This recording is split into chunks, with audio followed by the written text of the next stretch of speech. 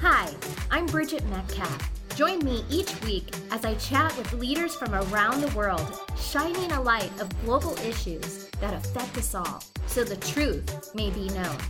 Don't miss out on the conversation. Go to your favorite podcast streaming service now to subscribe to Truth Be Known. For upcoming podcasts, go to truthbeknown.org and enjoy the conversation. Hello, friends. This is Bridget Metcalf, and thank you for joining us today with Truth Be Known. I want to introduce you to Tammy, who has lived in Southeast Asia since 2013 and has made her dreams a reality. Tammy's heart beats for those trapped in the red light areas of her city and is determined to link with others and create a safe place so that they can learn to laugh and feel again and be self-sustaining. There's these two streets that have 58 cafes, and we go sit with them in their rooms and share the food. We always ask if we can pray with them. We've been able to delve a little deeper into their lives, gain their trust. They see the love of Jesus. Some of them have experienced healing through us praying with them, and they've opened up and shared that they want a different life, but they just don't know how. They don't know where that will come from. So these women are in mind as we look to launch our safe house. I want you to take a listen today as she shares her personal journey as a mother and a wife, navigating through her ups and downs, highs and lows, and yet seeing her dreams fulfilled. Enjoy the conversation as we dive into this week's episode of Truth Be Known.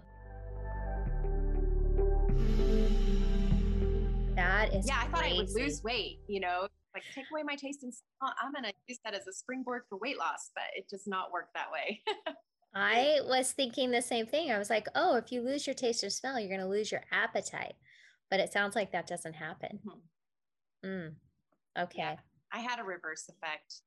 So. I thought there should be at least one good thing that happens in the middle of that COVID, There should be like one. Family unity. It couldn't have come at a better time for us to just, when you have a senior, they're usually gone all the time. You never see them. They're out with their friends. They're doing school functions. This has been totally different for us. We've had more of him, seen more of him than we have in a long time. So, wow. Oh, that's good. That's a positive, definitely, especially since that's kind of his last year with you. Tammy, how are your boys doing with all of the lockdown and having to not be able to do online school in comparison to being in person? Actually, they've really enjoyed it. That's been a nice blessing. Both of my boys have said, if we go back to school in person and have an opportunity to stay online, then they would like to choose to stay online. Wow, really? They really like it. So they actually are getting along great. I wouldn't say that before COVID started. There was more of maybe a disinterest between them just because their ages are so vastly different. But actually, they have been, I would say, closer than ever before. What's the dynamics like? You have 4 children, so you have 2 daughters, older daughters, and then 2 boys. And with the 2 girls both away back in the United States, what is a dynamic like to have just 2 boys in the house and know, you're outnumbered now? I am outnumbered. I'm the only girl. Even my dog is a boy. So I commented to the family the other day, the noises, the smells, everything is so different with just boys than our girls. So before maybe they would have tried to be more polite with the girls around, and they've just thrown all that out the window. They're just having a good old boy time together, the 3 of them. Is it more emotional and everything, or less emotional with the boys being there? And I don't know. I only have boys, so I only know what it's like to have more I was always outnumbered. What is it like for you with Yes, I think our household runs a little bit smoother with just boys, which is surprising to me because we have really great girls. They're not highly emotional. I think they're very easy, low maintenance girls, but there is a difference on how our house functions. Of course, we're all very sad. We miss them terribly. But yeah, I think things got a little bit easier in decision making. The boys they just don't have opinions too strongly about where we're going to eat or what we go do to hang out. So I just have to ask this question. I know it's off subject, but my question to you is it easier to raise girls when they're younger or the boys easier when they're younger? Which one for you? What would you say? I would say for girls, younger was easier. Once they hit about 12 years old, I started noticing a little bit heightened emotion and conflict. With the boys, by far, they were harder when they were younger, and they're much easier as older kids. Mhm. So I'd That's keep what them alive when they were little, the boys. That's what I felt with my boys. I always felt like they were jumping off roofs or so adventurous they were going to kill themselves, and then now they are so fun to talk to and watch and hear what they're doing. So I thought that, but I never had daughters, so I was never sure on that. But I wanted to ask you, Tammy, how Yeah. long have you been in the country? When did you guys first arrive? We got here in 2013, and we have lived in several different cities trying to find that sweet spot of ministry and learning the language. We needed to have an official language school versus our original intent to learn by a tutor wasn't really effective for us. And we were homeschooling at the time in the States. We had always homeschooled for the purpose of moving overseas one day and just feeling like we have nothing will hold us back from going to the hard places. And so that was how we chose to homeschool. But then once we were here, there are no homeschooling groups, there are no co-ops, there are no field trips. And all of a sudden things became very lonely. Socially, it was really hard on my kids. I was reaching burnout, and we reached out to our leadership to see if we could put our kids in traditional school just to help them make friends. The city that we lived in was so large that it would take hours to get from one place to another, just across the city. That's not an exaggeration. It takes a long time, and you can't just go visit a friend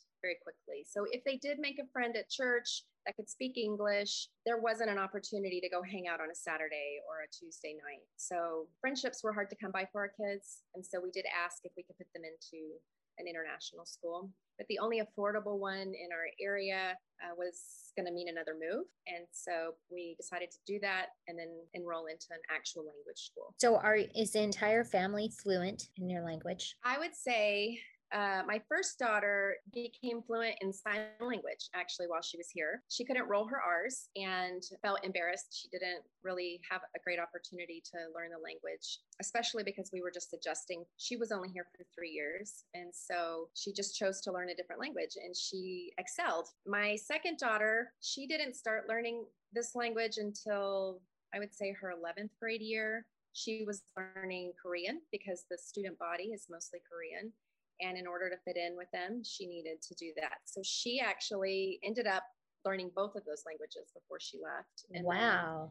My boys, they are required to take it at school, but there is little opportunity for them to use it just because especially with COVID, they're home. So no, my children are not fluent in the language, but they have learned a language being here. My son is learning Japanese. So I feel like they've at least added a language. It just isn't the same one that we speak here. In our city, we do not have an English ministry that we're doing. Everything is done in the language. So whereas other cities we've lived in, we've been able to do ministry in English. So yeah, it's been a challenge and we've been stretched, but I feel comfortable living here for as long as I need to, knowing that I can say what I need to say. Mm-hmm. And they're gracious people. They're patient with us. I think they really love the fact that we're trying. And so they heap grace on us. What drew you to the country? We actually knew that the majority religion here was a group of people we wanted to serve. I've known that since I was 12. The Lord had made that very clear to me early on. And so as we talked about where to go, we really were looking at other Asian countries. We knew that Asia was where we wanted to end up, but didn't realize the population here is the largest nation in the world with that populace. And so we also knew a family that served here, had raised their kids here. They were successful in raising children in this context. And that's what drew us to this country, were those two factors. We knew that we could bring our kids here and trust that they would be safe and be able to have the kind of upbringing we wished for them. Yeah, so we just applied and we were accepted and on our way. And we've been here since 2013. And I think we've definitely found our city and what we're doing here with pastoral training and working with people groups that are not seen by the church yet. We have a lot of inroads. When I first met you, we were on a TARP team together, which is trafficked and at-risk people groups. And so I met you in the Philippines. And this people group that are marginalized and even victimized has really been on your heart. And from that, a lot of things have developed. When we first met, you were just kind of getting your feet wet. You had a heart for this. But now it's developed into something bigger. Can you kind of explain to me what's been happening and how it has just organically come together? So in 2017, we were on furlough and praying about what I was going to be able to do once we moved back. My husband's ministry is more centered on just working with males and not really having a place for me outside of maybe helping with logistics. And so I really felt the Lord had something special for me to work with and asked the Lord to reveal it. And very soon after I started praying that, the Lord gave me 2 dreams. That's one way that he has very clearly spoken to me since I was a little girl. And so I knew that he was calling me to work with women who are trafficked and exploited. I can't say I grew up too much with influence from that ministry. I was an MK in Africa. My parents worked with a lot of different ministries, but it wasn't until I got married that my mom started focusing on this group of women in Honduras. And so I was aware of it. I can't say I had a heart for it. I had done an intercession seminar where we prayed for the women, we prayed for the purchasers, but I really didn't see myself any more than just an intercessory prayer warrior for them. So when I had these dreams, the dreams were so real. They just caught me. It was very clear that I was to work with children and women, helping them escape the reality of their bondage as well as bring rehabilitation. So those 2 dreams, the Lord gave me a timeline. He gave me some clear instructions. But when I got back here, I didn't have any contacts. I didn't have any open doors that I could see. And I would say for about almost a year, I finally told the Lord, I'm putting it up on the shelf. I don't see any open doors. Maybe I missed the timeline, but the next day, I kid you not, the very next day, the Lord led me to somebody who was doing a prevention ministry here. I knew her, but I hadn't seen her in 2 years. I wasn't sure if she even still lived here. And God connected us. And she mentioned that the Lord had been working on her heart, and she'd been praying that God would bring someone who could expand their ministry into a freedom ministry. And so just at that moment, a ministry idea was blossomed, and we just began to work for a year. I was able to connect through our organization, with Project Rescue, who was able to share some resources with me that just gave us guidance and helped us to structure this organization and basically fulfill certain steps where we knew we could be confident that we were ready to launch. What exactly are you doing with the victims with the Safe House? What does that look like?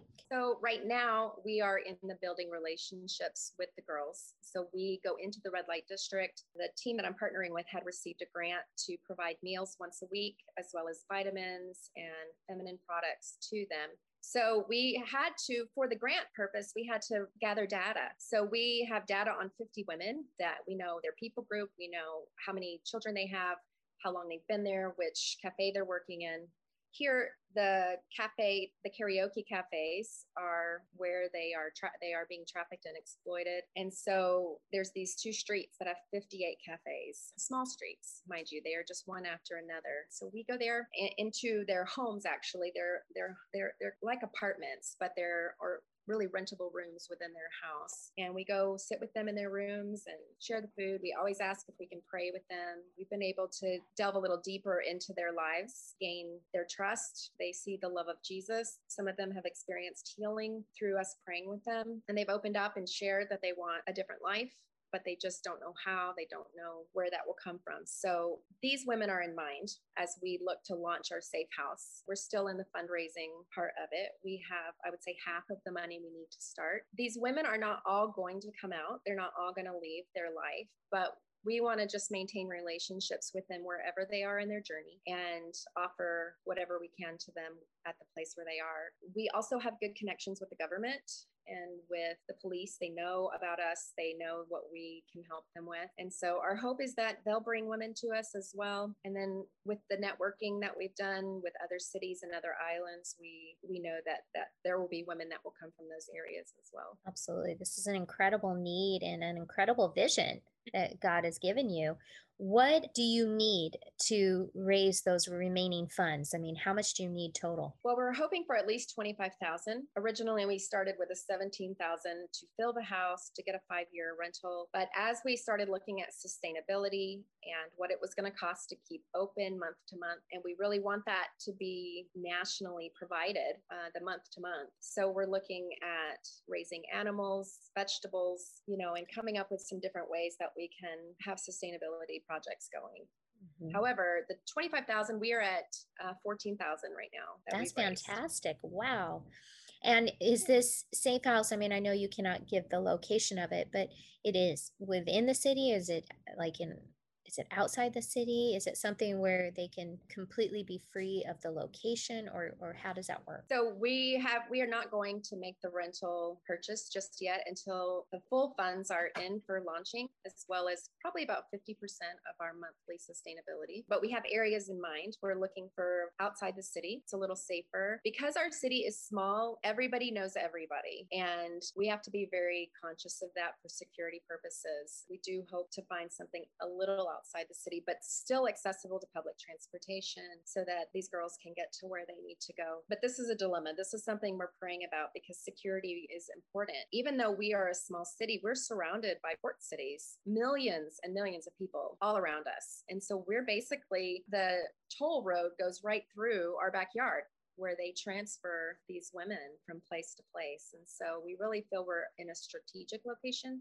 but because of the size of the city and the culture and how communal it is, we have to really guard the safety of the women and the staff. Now, how many staff members do you have, and how often can you go into the red light? Do you do it once a week, or do you do it how often? Right now, we have a team of 6 who are currently working on the safe house. We are hiring. We have hired our project manager is what we'll call her. And she is going to be helping us with the hiring process of 2 house moms. We'll be hiring a counselor that we're praying we can find a trauma-informed counselor, but we have some really good leads. So we're going to start interviewing. And we also will be hiring a guard for the property, probably a driver, and 2 caseworkers. These will be our initial staff as we get started. And our goal is to have 6 girls. That's what our budget allows for. And as we progress and grow, we hope to be able to add more. That's fantastic. Now, with you guys going into the red light, I'm sure COVID has affected you and what you can do and what you can't do, but how often are you able to go, or have you been able to go during this time? Yes. In fact, I think our ministry increased during COVID rather than decreased. The district had open arms to us coming in. What we found there is that they do not really comply with mask wearing or social distancing. The cafes were shut down for a very long time, and in some instances released the girls to go home. But for those that stayed, struggled financially. And I think the food we were bringing and the vitamins were a welcome gift. So they were happy to let us into their homes and to speak with us. And really, I think a lot has begun. We've been able to pinpoint the believers in the area. As we go forward, we want to start some Bible studies. And a lot of these believers actually own the brothels. They actually own where these women live, though they don't necessarily, they're not the ones that keep them there. They're not the ones that encourage their activity, but they are the ones that they take the rent for them. So they're influential. And our hope is to start some Bible studies with the owners of those brothels. Wow. That's amazing. And so when you think about the dreams that you had, how is this unfolding before your eyes? I mean, does this excite you to just see, wow, I had this and it was just stored in my heart as a dream? 2017, I'm thinking about this and now it's actually becoming a reality. I mean, what does that feel like and what does that look like? It's been really neat because there was one thing in particular in one of my dreams that was very odd, that I almost was embarrassed of that part of my dream when I would tell people, because I thought, oh, this makes my dream just sound ridiculous, but actually now I can see what that means. There was this duck in my dream that helped me free these girls that I was trying to work with. And I couldn't understand why a duck was there.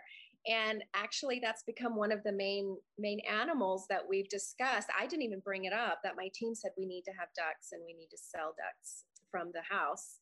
It was interesting to see that and realize that every part of the dream is really coming true, from the resources that the Lord promised within the dream, as well as the opportunities. So it's neat.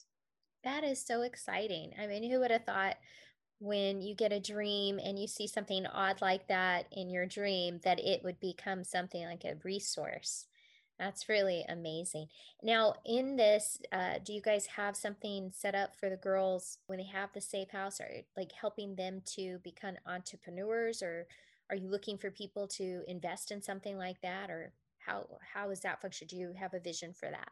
Yes. So we have a full program that we'll provide for these girls that include trauma counseling, vocational training, life skills training, helping them get their GED. Most of them will probably not have finished school, so we want to help them work towards that. We have a lot in the works, but we definitely want to help them find a skill that they want to do, that they love to do. We already have some things that we can plug and play. The sewing, that we can teach them sewing right away. We have a training center here that can take care of that, but not every woman wants to learn how to sew. So if they want to be a restaurant owner, if they want to go back to school, if they want to work in a salon, we want to work with them to find that. So we have some business owners that are in talks with us. We haven't finalized everything, but are wanting to help in some way with training. But I think too, we want to take each girl and let her tell us what she wants to do, and then go look for those connections. Yes, there will be some basic skills that they will learn, how to raise these animals and vegetables and eggs, and how to sell them. And we're going to teach them to smoke meat and hopefully sell to some restaurants. They'll go away with multiple skills, but our hope is that when they leave the program, they are full of hope, that's been restored, that trust has been restored, and confidence. How long is that program? Is it a year, 2 years, 3 years? What does it look like? For the basis of having a plan, we are going to keep it at 1 year to begin with. And then as we move through, we'll see what we need to adjust. Now, if people wanted to either give, or they wanted to come and spend a year of their life maybe to help you with this safe house, how possible is it? How would they connect with you and to be a part of something like this? Yeah, so we would love to have help, especially in areas of expertise. So if there is somebody who has a counseling degree or has the ability to contribute to walking with girls that have been traumatized, or even sustainability projects, if they know how to get those started and keep them running, we would love that type of expertise.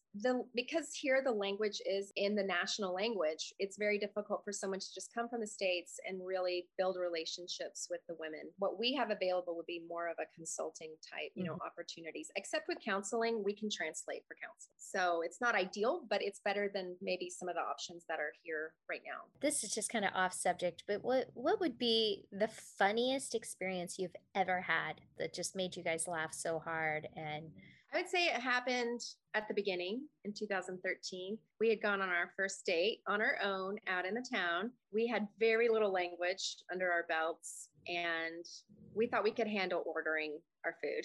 So we went to an Indian restaurant, and they had displayed a small bottle of water and a large bottle of water. And so we ordered the large bottle of water, and we ordered it just with one large water, please. And we used the word for large and water. And then he looked very confused, and he just gave that look. So of course, in our American mind, he couldn't hear us well. So we raised our voices louder, increased the volume. We want a large water. And he just had this mortified look on his face. And so he brought the menu to us and asked us to look at it. And we found where it said, large water. It didn't actually say that, but it said aqua. So we're like, okay, that's what we want. But we did our hand signals, we want a big one. And so he's like, oh, and he laughed and he left. And he brings us a large water and our food, and we go about as normal. We get home and go to bed. And about 2 a.m, my husband sits straight up in bed and goes, oh my goodness, we ordered a poop. And I was like, what? And he goes, a large water is poop in this language. And so it was mortifying. And we talked to a few more people and they're like, that's like the number one mistake. You can't. Yeah, there's several different things we could have done differently. We've learned now how to order water. That is an interesting word. And when you ask them, why do you call this a big water? We learn little water means, going number one, number one and number two. And the reason is how much water it takes to flush the toilet. So if you have a little water, then it's number one. And if you have big water, it's number two. That is amazing. The things you know as you go. That may not be appropriate conversation. No, I love it. It's a real conversation, something that people don't normally think about. Let me ask you a question. Have you ever, and I'm sure there's been times that you have felt this way. Has there ever been times since 2013 that it's just like, I'm done. I feel like, why am I here? Have you ever struggled with any of those thoughts? I think, when people hear that, it's not a negative thing, but it makes them realize that is something that you're going to deal with at times when you're going forward in your dreams and casting your dreams. But have you guys ever felt at times like, okay, maybe we just go back, or we're done, or we go on? How did you get through those things? We did. We had a really rough first year for multiple reasons. I feel like, honestly, all hell broke loose against us. And the longer I live here, the more I see that, at least in this country, it tends to be the workers' experience here when they first come. It is like Satan just works overtime to cause you to feel that frustrated and just that you need to go home, that you can't do this. You don't have what it takes. There's too many difficult things coming all at once, because there can be big things, but it's also those microaggressors. I'd call them every day. This is broken. This has to be fixed, and we don't know where to go. We can't ask for help. And our credit card, just got declined because the company in the US assumed that there was fraud on it. And so now I can't pay my bill. And those kind of little problems that arise that can just wipe you out when you already feel like you're guarding off the attacks in a large way. So in our first term here, my husband got really ill. He lost weight rapidly. We couldn't figure out what was happening. And we were in a city that didn't have great medical care. And we weren't really sure what we were able to do to get help. We didn't know we could just go fly to another country to seek help. We just felt powerless in what he was experiencing. He lost nearly 40 pounds just within weeks. And he was lethargic, and it was almost cyclical. When he would the fever would go away and he would start to feel a little stronger, we would kind of go, oh, okay, so now you're getting better. But then it would hit again, and we would go through another several days of difficulty where he was losing more weight. And we really weren't sure what was going on. Finally, some leadership stepped in and was able to help guide us to leave the country and go get tested. So we did that. We were able to go to another country, and basically they told us he had three things going on. He had stage 4 typhoid, which has a 20% death rate at stage 4 typhoid. His brain was swollen, his kidneys were swollen, his heart was swollen. He was not talking coherently. He was smelling phantom smells, and it was really scary. And so he was in the hospital for, I think it was 9 days the first time. And they also said he had a bacterial gut infection as well as parasites. So he had a lot going on. They sent us back home when he seemed to be in the clear, but then it all started again. It was that cyclical issue happening again. And so he went back. I think they just told him they could run tests and he could stay in the hotel. And so he stayed for another week. And we changed the way we were praying. We started having our friends started telling us, he's been cursed by a witch doctor. This is so clear, the symptoms, everything. We had a dead animal put on our front porch, which does mean you had been cursed, but we didn't know that at the time. And so we changed the way we were praying. Instead of just asking the Lord to heal us, and we started praying against any weapon of the enemy against us. We got our prayer team praying against the enemy, taking authority over him, and just putting on our shield of faith and using scripture against the enemy. And he woke up one morning at the hotel. He put his feet on the ground out of the bed and he said, something's different. I am completely whole. All of everything came back. His strength, his ability to think clearly, his ability to eat and keep it down. And the doctor said, you're better. You can go home. And he came back and we didn't struggle with that anymore. So I can't really know what had taken place and what happened, but I know that God healed him. Through that time, there was a lot of other things going on. We had the culture shock of being in the country. We had the near death. Our son had typhoid as well. He had 104 fever as a little boy, 5-year-old, and multiple visa issues. I think we left the country 5 times in the first year just because of visa issues.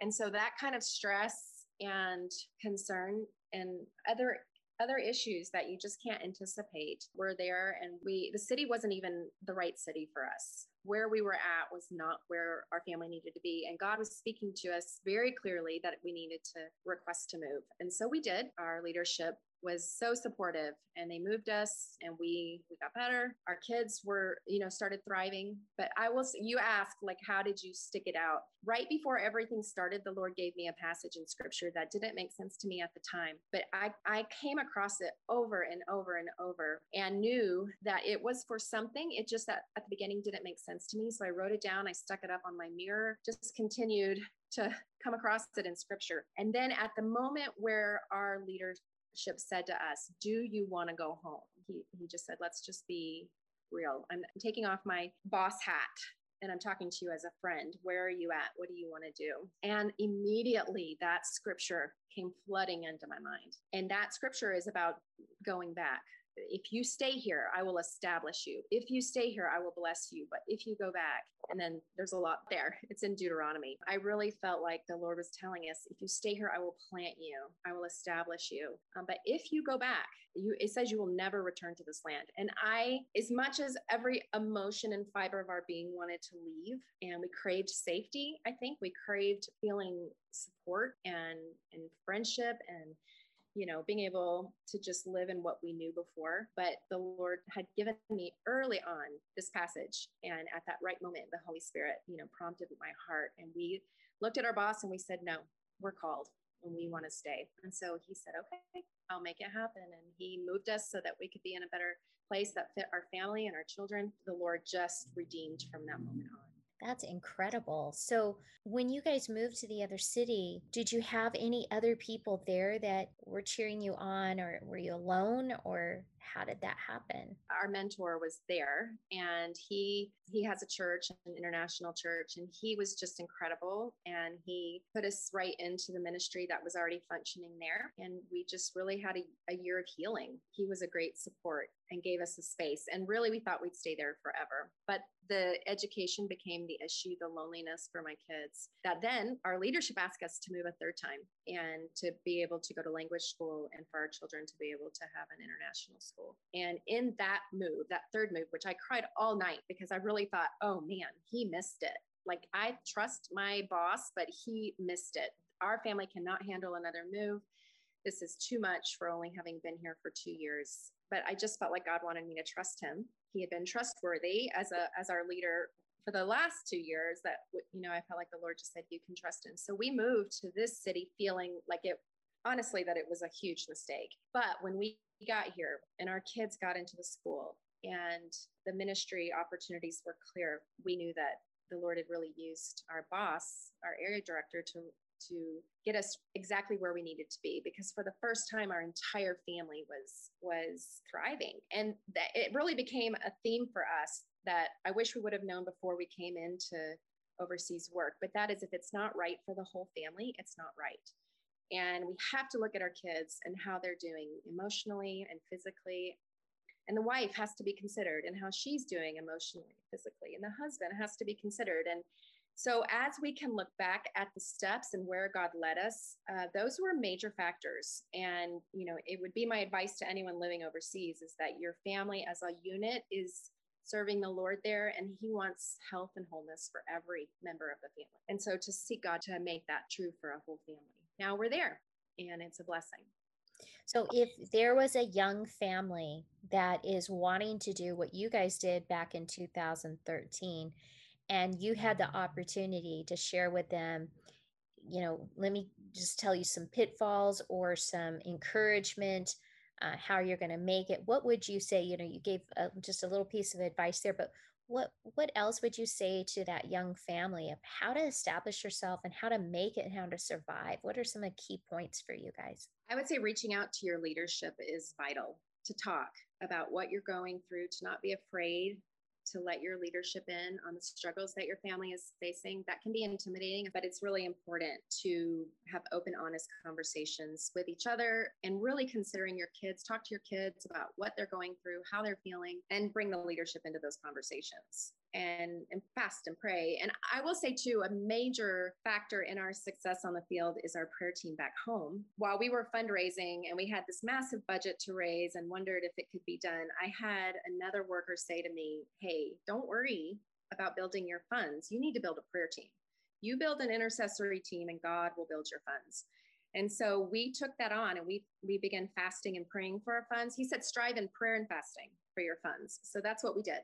We prayed and fasted. The Lord opened up opportunities. We had a unique issue of not being able to itinerate in the normal fashion. And so we prayed and fasted. We got a prayer team of 150 people. They were praying for us.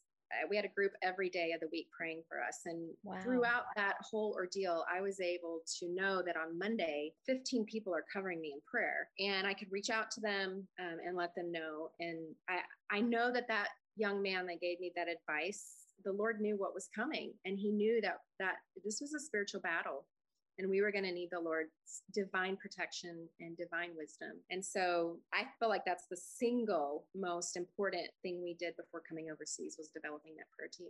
That's what I would encourage someone to do. And then, be honest with their leadership. Don't be afraid to share what's going in, because what we saw once we did that was they had seen some of the things we were going through many times before, and they knew how to handle it. They knew how to help. And we just needed to be bold and talk to our leaders. So we've learned a lot and we've grown a lot, and we're ready to stay the long haul here. Mm-hmm.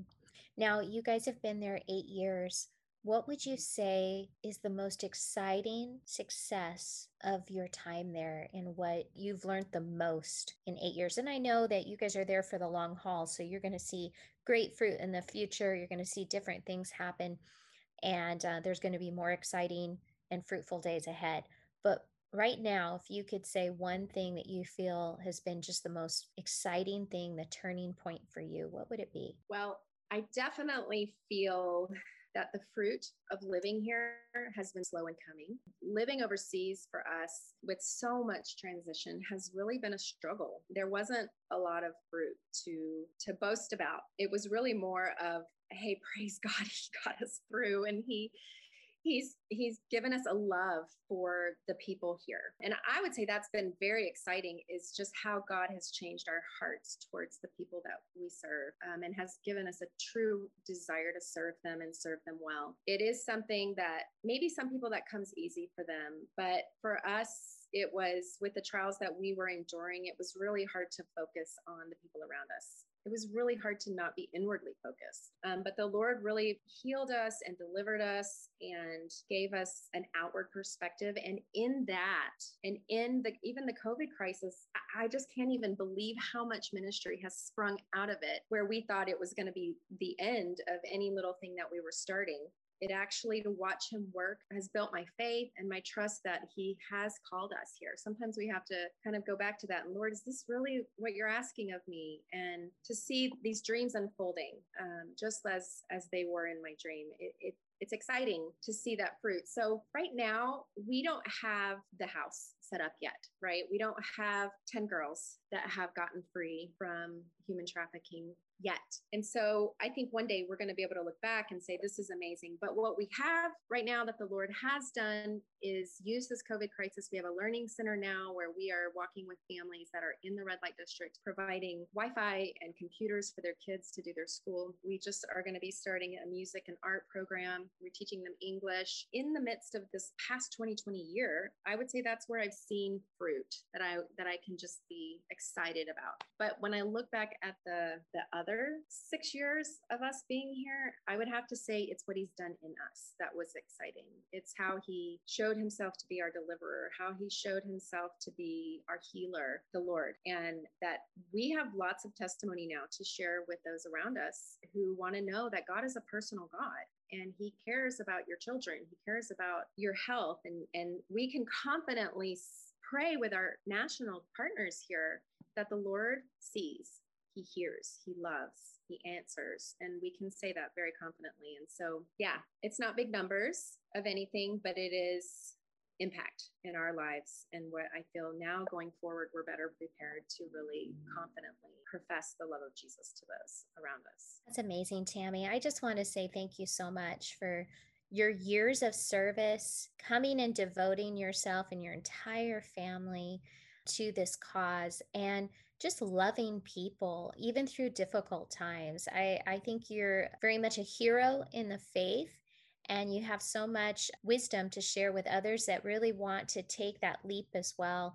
And I just so appreciate what you're doing right now. And I do believe that your vision for the Safe House is going to not just happen, but it's going to be full, and it's going to be reproduced around your country, and it's going to go beyond your borders. So I think that you really have to put together this game plan of how you're going to share this with other leaders that have the same heart and the same passion, and how they can do it as well. I really see it being a structural game plan for multiple places around your country, and maybe even beyond that, those borders. So I am so excited that you were able to share with us today, and just about your life story and your journey, and especially New Beginning Safe House. So thank you so much for being with us today. Thank you, Bridget. I appreciate the time, and I certainly appreciate the encouragement and you speaking that in my life. I accept that, and it is my heart to see. So yeah, amen. Thank you.